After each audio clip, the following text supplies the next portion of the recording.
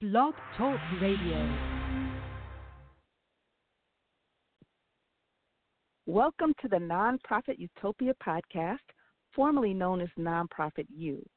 Our podcast is an extension of our community, and we provide a forum where nonprofit stakeholders can share lessons learned and discuss the latest developments in the industry. My name is Valerie Leonard, your host. I'm the founder of Nonprofit Utopia, the ideal community for emerging nonprofit leaders.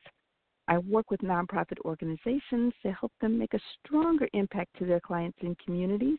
You can find out more about us on nonprofitutopia.com, Facebook, and Twitter. I encourage you to follow us and to comment early and often using the hashtags nonprofitutopia, improv for peace, and conflict resolution. You can also leave comments on blogtalkradio.com/nonprofitutopia. The chat room is open, and you can post comments and questions. And in order to use the chat room, you must open a listener-only account. You'll find the link to open the account on the page right under the chat room. And in fact, I believe they have updated it such that you don't even have to open the account. You can just click on and log in, if I'm not mistaken.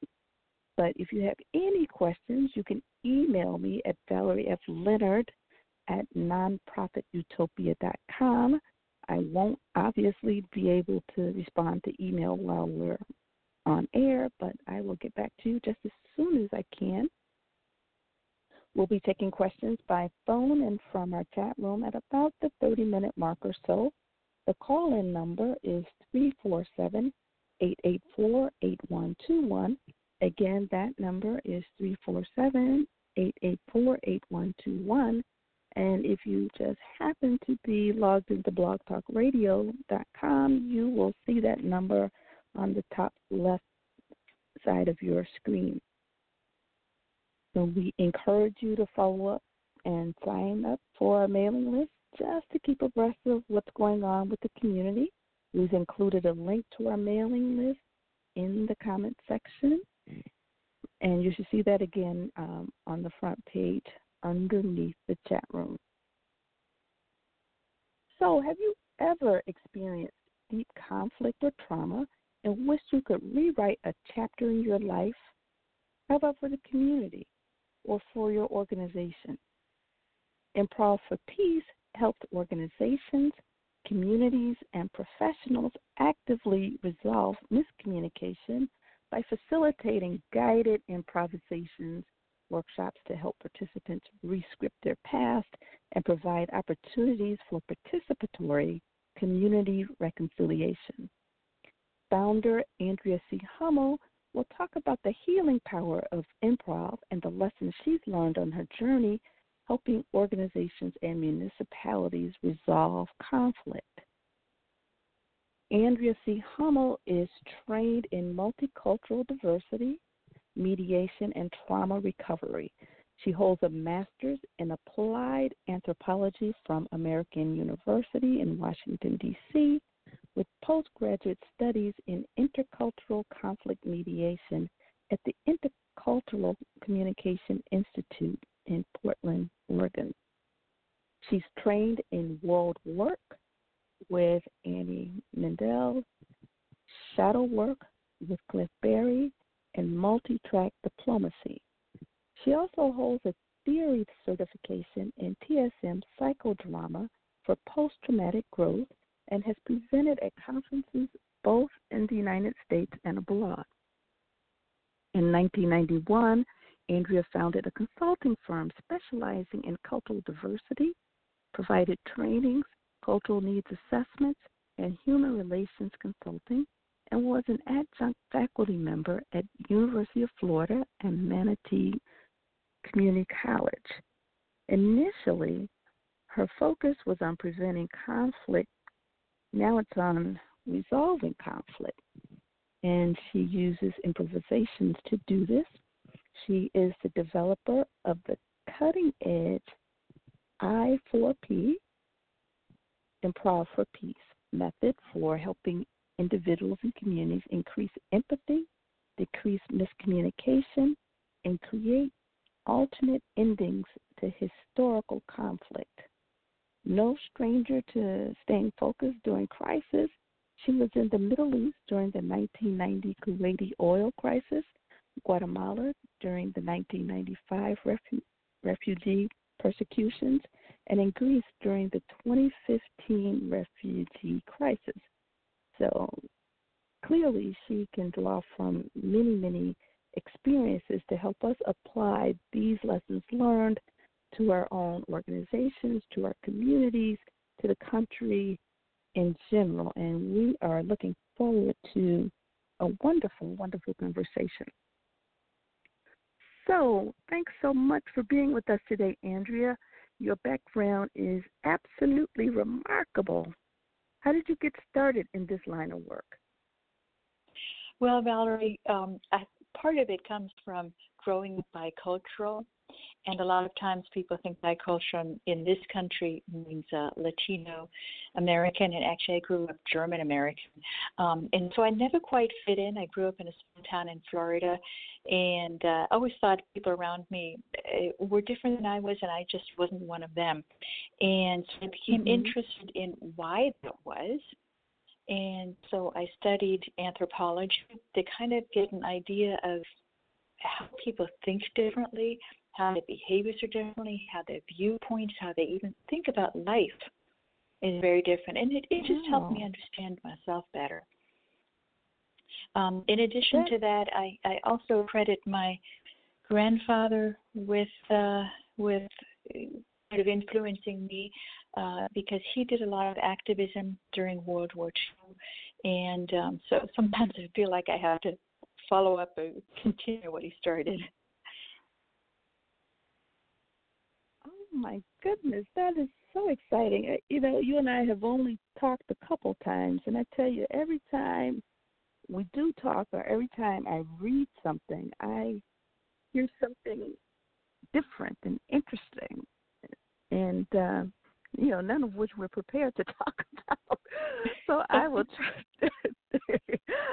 try to stay on track. But, you know, when you told me that you're German American and you spoke to differences, and it's interesting, you know, I'm Black, African American, and we tend to, and maybe I shouldn't just say we, because, you know, we're not necessarily a monolithic people, but, you know, we tend to say, well, white people, white Europeans tend to all think alike. You know what I mean? Just like, you know, the perception is we tend to have the same experiences as Black people, and we tend to all think alike and have the same viewpoint. So I thought it was really intriguing that you felt so out of place here, you know, even though you're a descendant of, you know, Europeans. So that's, I guess, another conversation. But I mean that brings up an interesting point there that skin color doesn't dictate what goes on inside your head. And I have two really interesting examples that speak to that. One is something I had mentioned to you earlier today, which is I'm married to a Cuban American. And so when I started out working, I would go with my Latino last name. And it was quite a shock for people when I would show up and I didn't look Latino and I didn't speak Spanish the way they did. And they would think, well, what does she know about cultural diversity? And I have the second example is I have a daughter who obviously also had a Latino last name then, and she recently decided to change her name to a less Latino one because she didn't want to be stereotyped either. So I think that's a follow-up to what you were saying about us thinking that just because you have a certain skin color means you're all alike. And that's, I mean, that's something that I see as a real problem in this country, that we make snap judgments of each other, and it doesn't necessarily work well for us.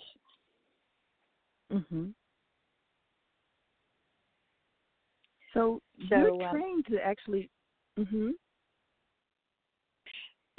that's why I got into this line of work, and wanted to help other people.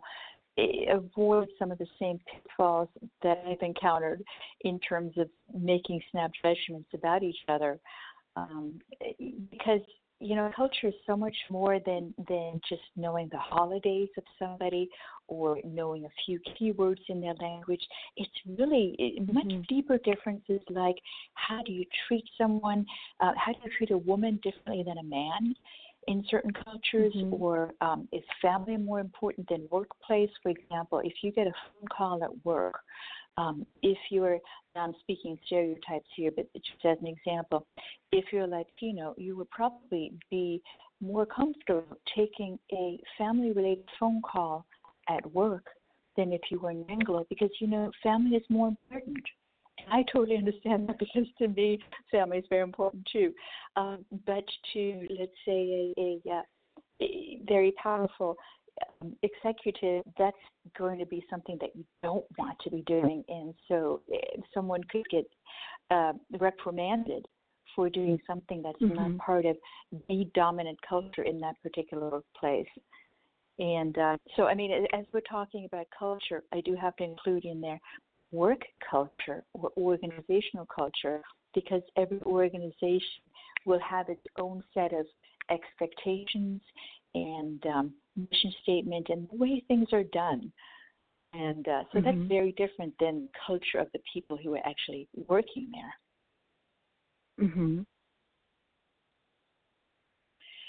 Okay, great. So you're trained to resolve conflict, and you use a number of different approaches, and one of them is world work. Can you share an overview of world work? Yes, world work was created for group processes for larger groups, and that contrasts with another method I was trained in. But world work is for helping groups resolve conflict. And one of the ways that's done is by deliberately creating a bit of discomfort among the participants, so that it opens them up and they can then be more receptive to looking at themselves. It's not necessarily something I do in my work these days, make people uncomfortable, because it just doesn't fit with how I am. But what I took from the world work piece was being able to work with a big group rather than just a few individuals, as well as not being afraid of the feelings that come up for participants. Because a lot of times in other types of workshops and facilitations that we do, we want to keep the status quo. In other words, the facilitator at the front of the room and the participants have to be at the back of the room, corralled off. And world work and a lot of the experiential methods that I use are just the opposite of that. You want to get people involved. You want them to be the focus of what's going on in the room. You want them to be having the experience and facilitating their own process. So that's what I picked up from world work. Awesome. And so, so the other method I was trained in that's kind of the opposite of that is the shadow work, and that starts out focused just on individuals. So what we do in shadow work is we look at your individual personality, and we look at those kinds of things that we tend to suppress, that we tend to think are not socially acceptable, certain sides of ourselves. Probably about 20 years ago, the 360-degree personality assessment became very popular. So shadow work is related to that in the sense that it helps you look at your whole personality, including those pieces of yourself that you put into shadow. And so by definition, if you suppress a certain side of yourself, such as anger or your fear or your willingness to shine and in the spotlight, then that just comes out sideways in one of our other interactions. And so it's counterproductive, actually, to be suppressing parts of themselves. And the same is true for organizations as well as for individuals. Oh, now that's interesting. When you talked about the shadows, sometimes we might suppress certain instincts, I guess instincts to be in the limelight. I think about cultural differences. Maybe cultural is not the right word. Maybe behavioral differences between men and women. And again, I guess this is a stereotype. Have you found in your work that men are more likely to jump for the limelight than women, and that could be problematic sometimes? Yeah, I mean, shadows differ between genders to some degree, but they also differ between cultures. So if you think, let's just take a radical example. So, Americans, our culture is founded on keeping our sensuality inside. And you look at Italians and French, who are very open about just their love of nature and beauty and being able to be fully themselves in that way. So you can say that there's differences right there between those two cultures and how they express that side of themselves. And if you look at gender differences, well, it's okay for a woman to cry. But how many times have you heard a little boy told, "Don't cry, be a strong man"? Right, so just by saying things like that, we're taught to suppress that, or boys are taught to suppress that. And for women, we're taught to suppress our anger. I was reading something just a few days ago, with the upcoming presidential debates we have. There's been some retrospective about the debates back in 2016, and there was one piece I read about Hillary Clinton feeling like she had to just hold herself back in some of the interactions with the person she was debating, meaning Trump. And so the commentator in that article noted that if she had been a man, she wouldn't have felt the need to suppress that. So there's another example of gender differences right there. And it's interesting, too, that you would say that. I think, too, along racial lines, there are differences.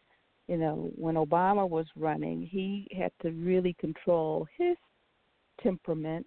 He didn't want to be perceived necessarily as this angry black man, that, America hates so much. So he had to be extremely measured. So I think that's really interesting that you would bring that up. And then I'm just wondering how these stereotypes and communication styles can impact our organizations and maybe some of the work you might do to help organizations move forward, recognizing and celebrating our differences. Right. So if we talk about organizations, there's two different conversations we could have there. We could talk about the dynamic inside the organization among the employees, or how that organization impacts the rest of society. In other words, how it's able to perform its work that it was created to do.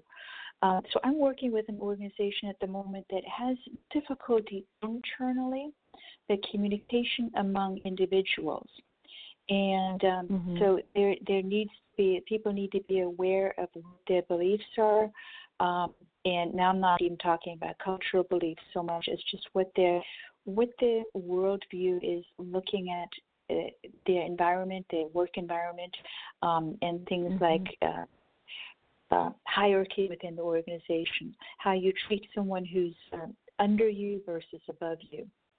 And this particular organization, however, also has a certain way that it interacts with the larger community. It's part of a municipality. And so there could be, if it shows, there could be some work also around how they're perceived by the community and whether they want to change that. At this point, like I said, I'm just working with the internal part of that organization. Okay. That is very, very interesting. And then I guess when we look at communities, and our approaches to, say, community projects or just living peacefully. What have you found to be some of the issues around shadows in the communities? Well, if a community puts parts of itself in shadow, then they, like I said, it would be suppressed, and it then needs to come out in a different way. And one of the things I've found is in American society specifically is that since I started out doing cultural diversity training, and then saw that a lot of it was moving in the direction of instead of really being understanding the other, it became all about using politically correct language. And so what I saw that politically correct language was just kind of whitewashing things, no pun intended, and just covering up some of the true differences. And I think it's extremely important to look below the surface at those differences. But anyway, so what started happening decades after this politically correct language, without the missing piece of actually working with the differences, was we suppressed so many social conversations that we needed to have as a society. And so my opinion is that that's one of the reasons that we had to energetically elect a leader for our country who was the complete opposite, who was able to bring those conversations to the surface, to be able to kind of blow open the can in which we had as a society stuffed all those conversations.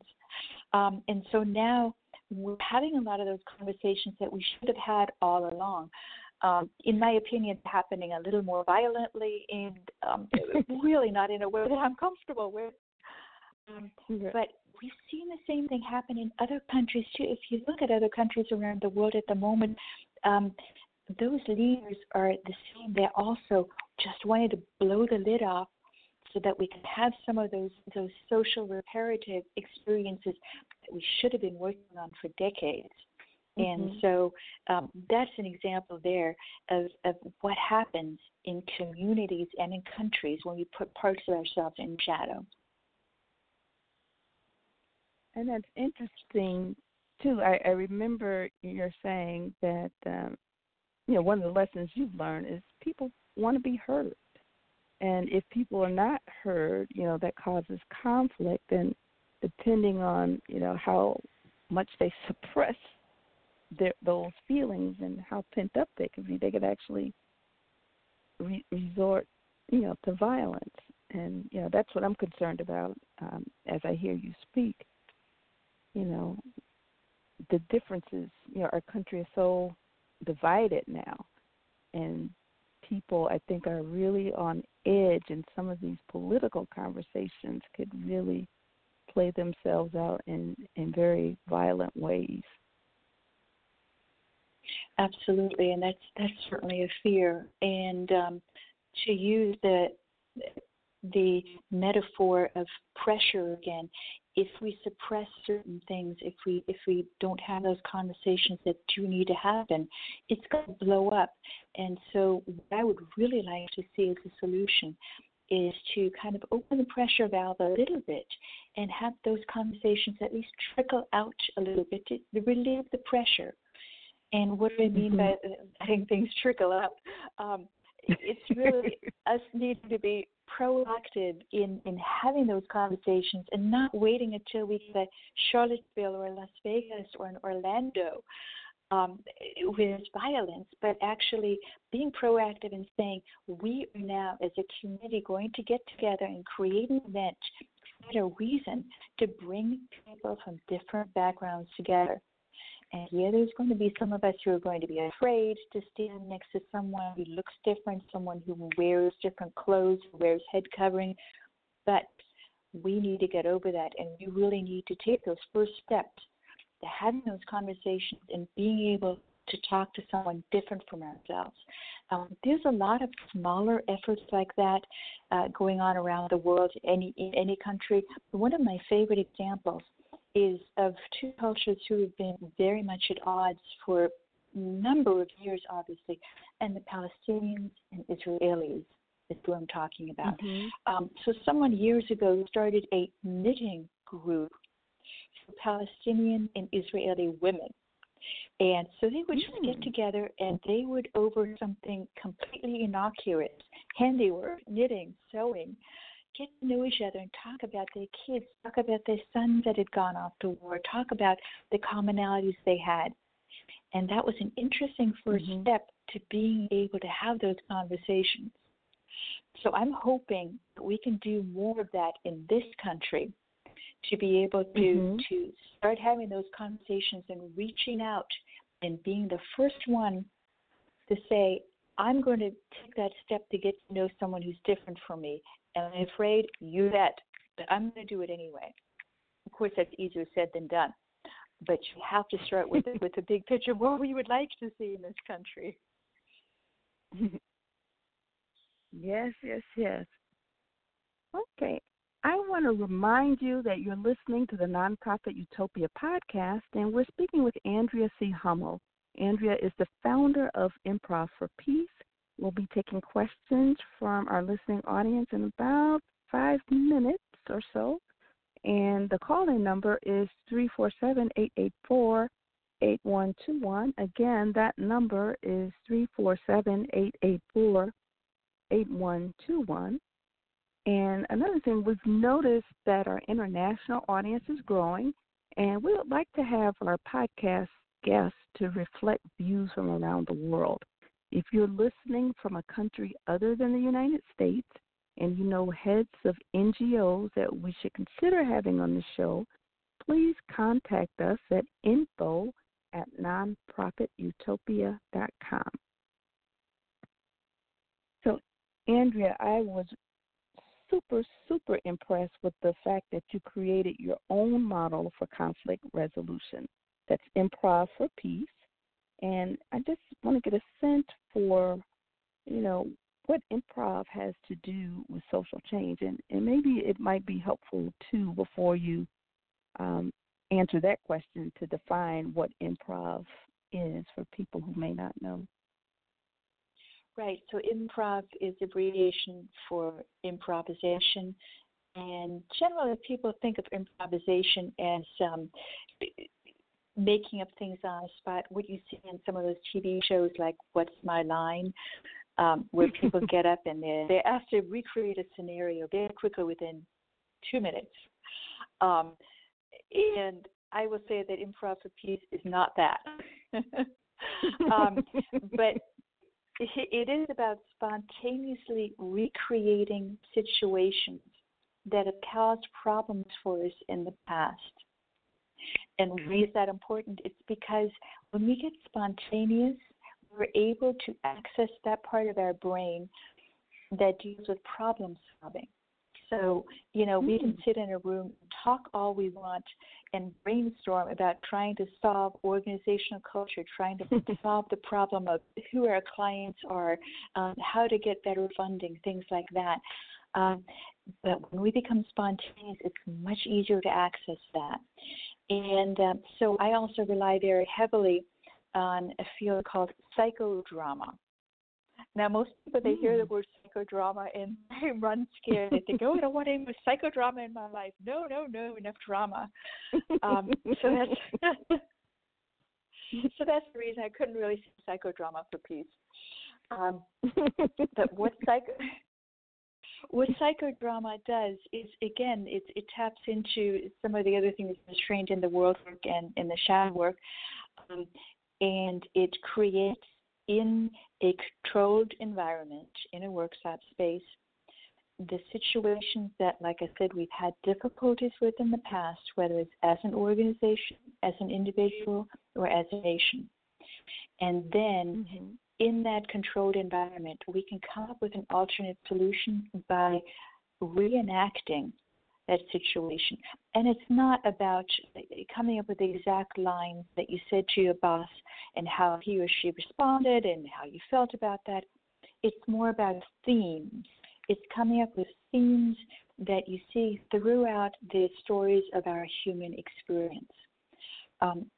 So it becomes about reenacting not just that one person's story or that one culture's story, but because you have everyone else in the room participating as role players in this one scenario that's reenacted, everyone goes through a healing process. And so it helps us rewire our brain if we replay an incident and create a different, more healing ending. Because studies have proven that if you experience a traumatic situation, the reason it's traumatic is because your brain plays it over and over and over again. And if you play it over and over, you create more neural pathways, more connections in your brain, so that if you're faced with a similar situation, obviously you're going to go straight to that trauma.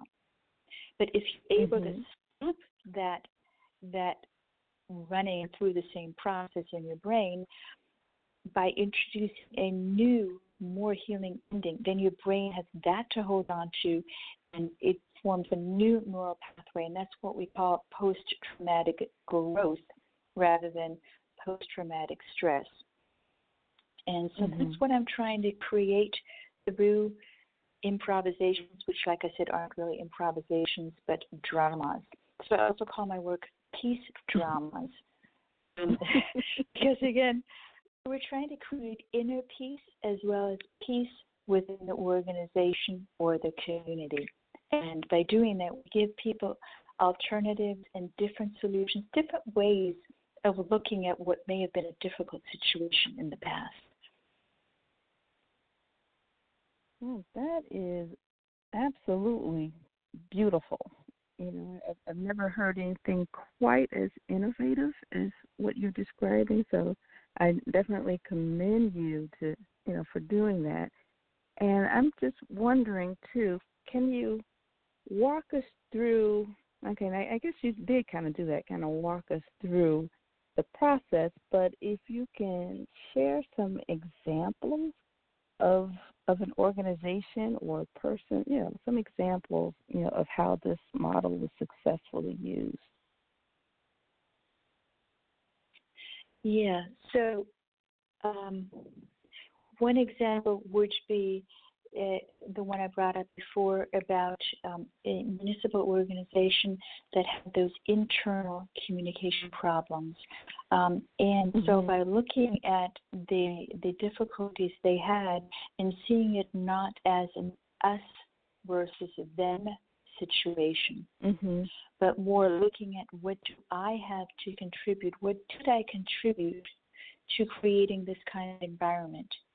And also, what goes on inside my head when I'm in that particular situation? What is a trigger? Is there something in my past that gets triggered by me talking to, let's say, a boss who doesn't respond to me the same way I expected? Well, it could, as an example, remind me of a teacher I had in middle school or of a parent who treated me the same way. And so it really has nothing to do with the situation today, the boss I'm dealing with today. And so once you unpackage that for yourself, it gives you a better understanding, and it gets you out of, again, the rat wheel going on around and around in your head. And so another example would be a work I did with an organization of first responders. And we like to think of first responders as being those people who were just willing to drop everything and be there, who will do anything to help us. Well, what does that do? If you do too much of that, then that can cause you to feel burned out and stressed and unable to do your work in the future. So the work I did for that organization was to help them reconnect with themselves, to look at other parts of themselves that they were suppressing because they had to be so on tap in helping their victims, in helping people who they were saving.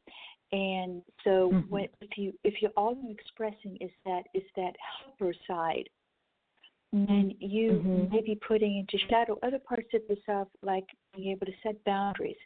Why would it be important to set boundaries?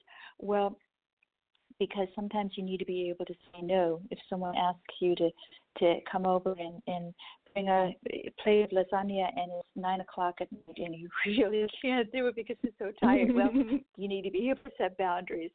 So again, what I helped that organization do was to be able to develop the rest of their personality, the rest of the parts of themselves that they had suppressed because they were focused only on the one goal that they were performing in their careers.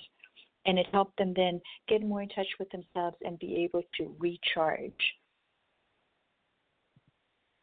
Now, that's interesting. When you're working with groups and you're going through these exercises, is this a one-day thing or is it an engagement that stretches a little bit longer than a day? Well, I have two ways to answer that question. One is how do I usually work versus what do I think is a more effective way to do it.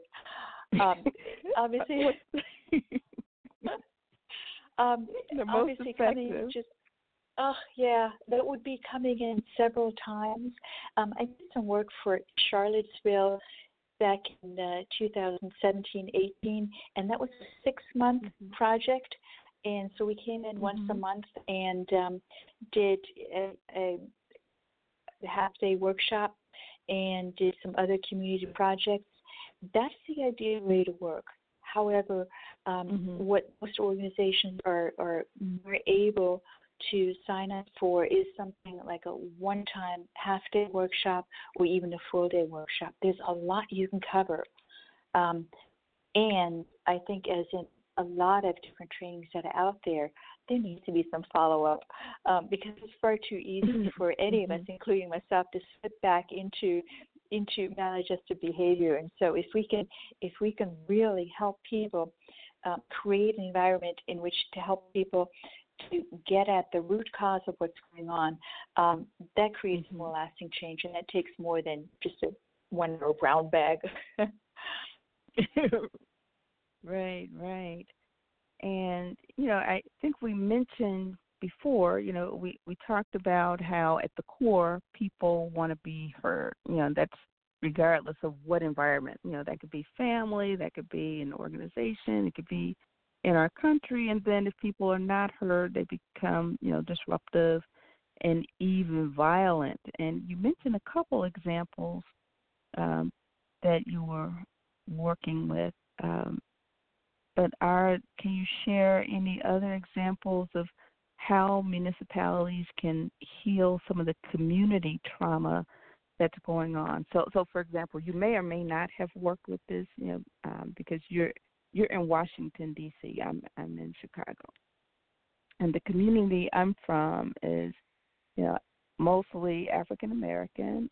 It's a low-income area.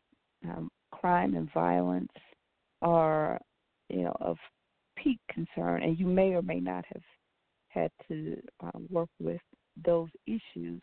But how can some of the methods that you employ be addressed toward, say, the trauma of violence, or in another case where people are losing their homes, because of displacement, that could be traumatic as well. So just in a nutshell, what might be used to address community trauma? Right. So obviously, the type of work I do isn't going to make changes with the county commission and the State Department of Education. That's the realm of politicians and activists. But the healing that I do is really more in how do you deal with the emotional reality of the situation you're in, losing your home, having family members killed by crime, being afraid of not being able to make your rent payment the next month, things like that. The kind of community fabric issues that you're talking about. And so in a situation like that, it would be very useful to get the community together. And obviously, I'm not talking about 10,000 people in a room, but certain members of the community that choose to be there in a community forum and have an opportunity. There's different things you could do. You could give them an opportunity to speak out and voice their feelings. There's also another process that allows you to talk back to someone in the community and not necessarily, have the mayor sitting there and you talk to the mayor. That's not what I'm talking about. What I mean, again, is in creating a ritual space, a protected space, a container in which you can do certain things that you can't really do in the real world. So how that would work for the community you're talking about is to be able to set up a chair and pretend that the mayor is sitting there and personify the mayor. Sometimes we even put scarves there to represent that person, or a stuffed animal, or something like that. One of the groups I was working with, I really wanted to bring in tools, these plastic tools to represent certain people in their organization that they wanted to talk to. And so getting back to the example of Chicago, then being able to stand there and say things to the supposed mayor sitting in the chair. And that's very cathartic. Now, a lot of times methods will stop right there and they say, well, if you've gotten all of that out, if you've gotten it all off your chest, you feel better, you can breathe now. Well, the point of view of psychodrama is that's not enough, because you can keep doing that over and over and over again, and it doesn't create resolution for you internally. It just blows off steam. So the next step is really then being able to develop empathy. How do you do that? By switching roles. It's what we call role reversal. Oh, wow. So in other words, the person who was yelling at the mayor then has to sit in the chair and pretend to be mayor and hear all those things said back to them and have their own emotional reaction as if they were the mayor, and then speak back to the community from that point of view. By the community hearing that, it creates some healing for them, right? Because it becomes an interchange. It's not just a one-way monologue. And so this role reversal is a very powerful tool. And I mean, I could go into other examples too. That would be a whole separate conversation. Right. But, it's interesting as you were talking, I could be pretty much an activist too. I've worked with some pretty interesting community activists. One of the tactics that they use when people like the mayor or other elected officials is to put the empty chair up, and show everybody this person did not come. And then, they carry on the meeting, and then they address the empty chair to reinforce the fact that the person is not there. But I think your approach is interesting in that it takes a step further. You get to address the empty chair, but it sounds to me like over time, as that conversation evolves, you get to flip the script, so to speak. You get to play both roles, empathize, and it sounds to me like one of the future steps would be, okay, now that we understand where the other person is coming from, what are the solutions? What are we going to do about it? How are we going to work together? Is that how that works, or did I miss some steps? But it sounds very positive. Yes. So that's exactly what I was trying to get at. And again, what comes to mind is the municipality that I was working with. It was a 2-day training that I was doing with that particular group. And on the first day, one of the key leaders was in attendance at the workshop, and everybody was happy. She's there listening to things. The second day, because it was a repeat of the same material for the rest of the group, she wasn't there. And so it became a huge problem, and all kinds of assumptions were made about why she was not there. So what would have been useful in that particular situation, and I forget why we didn't do it that time around, would be to have her, again, pretend person sitting in the chair, and be able to say things like, well, why aren't you here? Why don't you care about us? You are never here. All those kinds of things. And then hear back from the other side. Well, how do you hear back from the other side if they're not there? Like I said, you do a role reversal. And hear back things like, well, what you didn't know is my kid was actually sick and I had to take him to the hospital. Oh, well, now all of a sudden that changes my experience of that person not being there. And so if I have a greater understanding of what happened, then unless it takes the charge away from it. Now, in that particular situation, it doesn't really matter, honestly, whether that was the reason that the person wasn't there in attendance. It's just the fact that there could have been a different reason for that person not being there. Or again, to get back to the example of Chicago, a different reason why it's not possible to squeeze more money out of the budget for subsidized housing.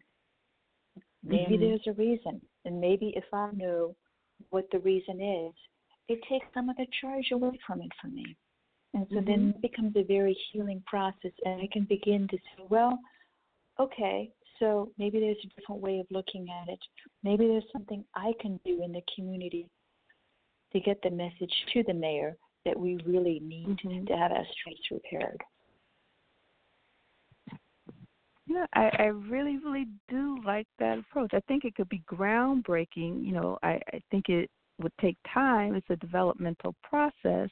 But, you know, in communities where, you know, there is, you know, low income and lack of resources, you know, people do tend to feel like they're not being heard. And then when elected officials come out, sometimes there's this pent-up anger because they feel like they have not been heard. And again, I really like your approach, and I do think it could be useful, you know, if not with the mayor, then definitely with, you know, local aldermen, you know, our city council people. You know, I think that could go a long way to heal some of the, you know, if there may be negative feelings. And, you know, and I'm not trying to paint a picture of everything being negative, even though I've not said anything positive about relationships or positive about the community. That's not my you know, that's not my goal, because, you know, there's a lot of good stuff happening. But, you know, when you go to meetings, you know, when you're talking about, say, a large development process, you know, where there could be some change, you know, years and years of experience have taught us to be distrustful.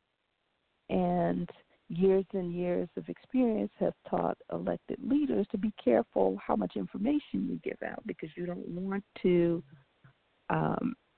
make a promise you can't follow through on. And when they say that, that could be perceived as, oh, they're just, you know, working in cahoots with the developers, and, you know, they care more about the developers than the community. And that may not be true. You know what I mean? You know, just like you said, you know, there are alternative reasons, and I think exercises like you just shared with us over time could help them really, really bond with the community, and the community can really understand where they're coming from. And I think another example could possibly be the police. You know, there's negative feelings, you know, both ways on the part of the police as well as the community. And we come up with all of these feel-good programs that at the end of the day don't really have lasting impact for some of the reasons you described, because we're talking for one day and then we go out of the room, and then we don't think about prolonged actions. We don't think about empathy, you know, being really deliberate about empathy. So I don't know. I just find this really exciting. Yeah, I mean, it is exciting work, and at the same time, my hats off to you for actually being on the ground, doing the work, to the social activism work. From what I understand, you are the one who actually has those conversations and makes sure that things happen. The community change happens on the infrastructure level. And so, I mean, you said something about feel-good approaches, and we're in love with feel-good approaches. I totally believe that. And so I'm not in favor of just a feel-good approach. However, I'm sometimes concerned that the approach I offer is seen as, just another feel-good approach.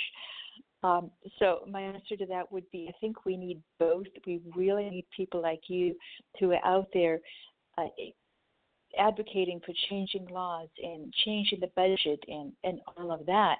That really needs to be done. And while we're waiting for the budget to be changed, we do need something to help take the pressure off of us feeling so stressed about those changes not happening the way we want them to and not happening as quickly as we want to. So we need both.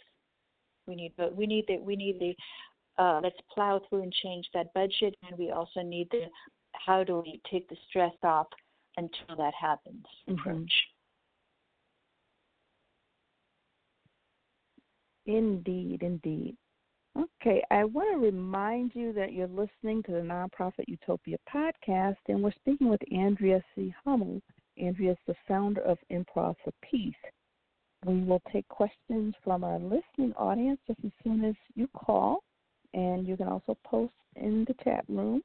And our number is 347-884-8121. And before we get back into our interview, I just want to tell you a little bit about Nonprofit Utopia. We are the ideal community for emerging nonprofit leaders. We have created a safe environment in which our members can innovate, speak candidly about the issues and concerns they face on a daily basis, and share ideas and resources. You can visit nonprofitutopia.com as well as nonprofitutopia.mn.co for further information, and we did post links in the comment section. And our mission is to provide ongoing professional development and networking opportunities in which experienced nonprofit professionals can share expertise with the next generation of ethical leaders. The overarching goal of the community is to give our members the tools they need to develop strong organizations that will make a lasting impact. Our vision is to strengthen the global nonprofit sector by providing training and development opportunities for 50,000 emerging nonprofit leaders throughout the world by 2033, and this podcast is one of the ways to do that. So, Andrea, how can the Improv for Peace model be used to help professionals, improve their leadership skills? Right. So there's bits and pieces of it that people can do on their own, including nonprofit leaders. And as I've mentioned several times already, one of the pieces is that role reversal that I'm talking about. In other words, being willing to see things from the other side. And a lot of these techniques don't necessarily require a huge setup and a huge training room and the bag of scarves and tools that I carry around with me. It's also something that you can do on your own. I have a good friend who does these kinds of workshops in barber shops. In African communities, actually. And so he uses just whatever tools he can find around the barbershop, whether it's a pair of shears or a brush or something. And I've done this myself, even with just a pair of socks or like stuffed animals or a box of cereal. So I'm not saying that, nonprofit leaders have a box of cereal sitting in their office, but they could do some of these role reversals with the stapler on their desk. Or a cup of coffee or something. It's just some physical object they can reverse with. So that's one technique. Another technique would be being able to just listen. Listen as if you really believed what your conversational partner is saying. And I used to say, talk to someone different from yourself. Now I say, listen to someone different from himself. And also experiment with mirroring. In other words, mirroring the body language, even what we call body doubling in psychodrama. And what that means is not just imitating, not doing the caricature of someone having their arms crossed or scratching their head or whatever, but actually trying to create empathy by holding your physical body similar to that. That encourages the listener to reveal more. Also, if you repeat some of the things they've said and repeat them in such a way that it really sounds like you're listening and you really believe what they say, that creates empathy too. So that would be the listening exercise. Another one is sorting for similarities. This is something I've started advocating that people do because it's also very simple. Our brains are looking for what we tell them to look for. One of my favorite quotes is, "The horse will go in the direction the rider is looking." What that means is that the direction in which you're pointed is the direction you're going to go. The direction in which your brain is programmed to go, that's where you're going to go. So if you look for similarities in your conversational partner, you start noticing those similarities. And you'll notice them more than if you don't look for them, if you're not specifically telling yourself that you're now going to take 5 or 10 minutes to look for those similarities. And the final strategy I always like is just looking for strangers, looking for people who are different than you, and inviting them in. Again, suspending disbelief, suspending the fear that you may have. So if it feels better to invite that person different from you in a place where you do feel a little more safe, whether it's out in the park rather than in your home, okay. But the point is, you got to start somewhere in building those bridges, and that applies for nonprofit leaders also. Being able to talk to someone who's, whether it's within your organization, who's a little different, who's gets you riled up or gets you concerned, but it also applies to those organizations that your organization may have a problem with or have had a problem with in the past because they're competition or they're a bigger player in the field. And so just being able to form those connections and have the belief that there's room for all of us in this world. And it takes all kinds. I mean, it would be pretty boring if we had a world in which everyone was the same. I certainly wouldn't want to live there. So those are 5 simple strategies. Okay, so Andrea, we've got 3 minutes left. Do you have, say, about 5 minutes extra? We won't get a chance to talk about everything we'd hoped, but I did want to ask at least 1 or 2 more questions. Do you have at least 5 minutes over? Sure, absolutely. That you can spare? Okay. All right, awesome. Thank you. I think one of the most, I guess, important parts of this conversation would be some of the lessons that you've learned over the years doing this work. Would you care to share some of the lessons that you've learned? Well, I'm trying to think that through. There's certainly lessons that I wish that people had told me in terms of building a business. But kind of what's more important to me right now are lessons that I think we all need to be aware of in the work that we're trying to do out in the world. And nonprofits are definitely, maybe this is a stereotype, but to me, nonprofits are the ones out there really trying to make a difference.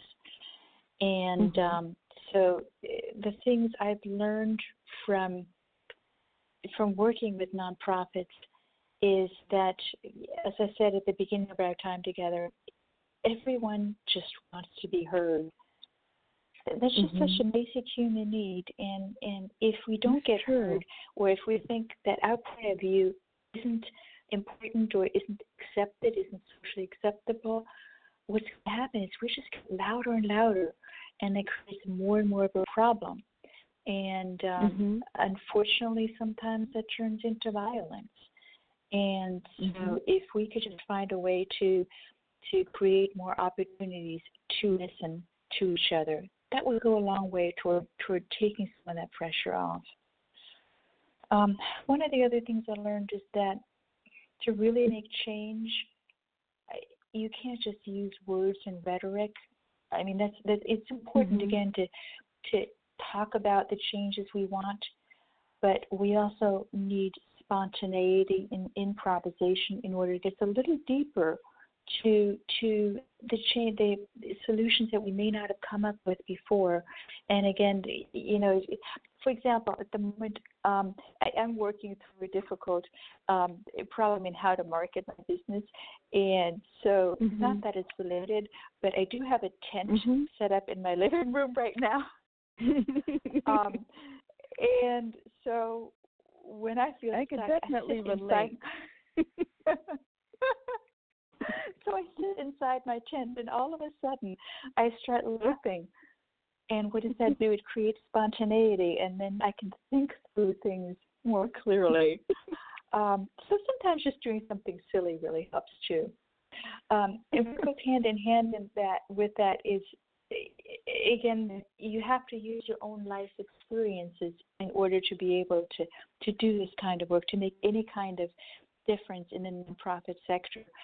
And we can't just go by protocol. We also have to really connect with other people and dig deep, have the courage to dig deep and use our own life experiences.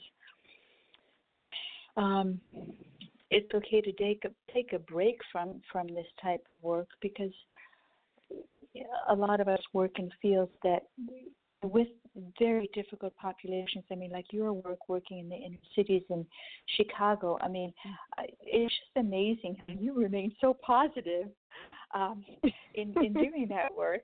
And I would love to know what you do to take a break. It depends on to whom you're talking and when. There are some people that view me as an anathema. There are other people who love me. It depends. Yeah. I mean, and again, it comes down to who sees you. You know, they see you in different ways. But I'm really glad you remain positive. We have to.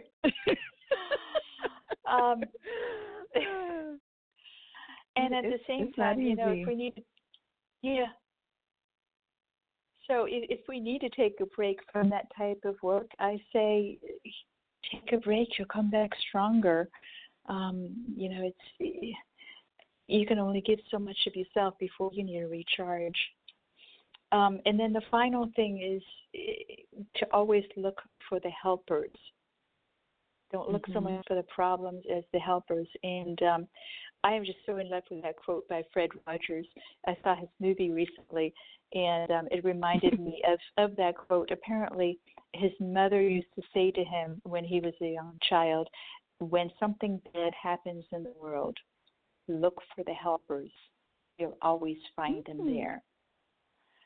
And that's become my mantra, because I have seen so many things happening, even in my own community recently, violence that I did not expect to see, and it was demoralizing. And at the moment I started thinking, there are always people who are helping, and this is a good world. We just have to look for those people in this world who are willing to make those positive changes. And I don't know any other better way to end this interview than to say, there's so many helpers out there, and I appreciate you being a helper too, Valerie. Thank you. You have no idea how comforting this conversation has been to me personally. And it's so interesting. You and I think we set this interview up, over a month ago, set the date. And I think the day that we're having, this is the perfect day. Had we had this conversation, say, a week or so ago, it wouldn't be as meaningful to me personally as it is to me personally today. Given some stuff I'm going through. So Yeah. you make a difference. And just imagine, there are other people who are listening, who are running emerging organizations, who are out there as community activists. People don't always call in, and we didn't get any calls today, but, there will be some feedback, I'm sure, tomorrow and over the week.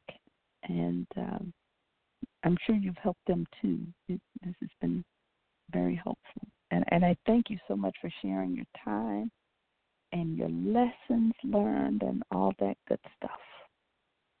Thank you, Valerie. Thank you so much. Okay, so we have come to the end of our show, and I'd like to thank Andrea C. Hummel, the founder of Improv for Peace, for being our guest. This is just her first appearance, you guys. I hope she'll come back. She's got so much to share. And Andrea, do you care to share any parting thoughts? Oh, and also let us know how you can be reached. I would just encourage people to keep reaching out to each other. And it sounds really simple and simplistic. I can't make it any simpler than it is. So just keep staying connected with the people around you. And if you want to stay connected with me, I've got a website. It's improvforpeace.com. I'm also on social media. I like to post something on Facebook, my Today feature, just a little thing that would be useful to look at today, such as being able to look at yourself, being willing to pat yourself on the back, being willing to look at the people around you in a different way. I also just started using Twitter, but don't follow me because I don't have anything up there yet. Okay, great. So I'd like to thank everyone for listening to today's podcast. I encourage you so much to go to iTunes and leave a review. We've included instructions in the comment section to guide you through the process. And make sure you join us next week for another lively episode of Nonprofit Utopia. You can sign up for a reminder right on this episode page. So until then, you take care. Bye-bye. Okay, Andrea, I will talk to you later, and thanks again. Thank you so much, Valerie. Bye. Bye-bye.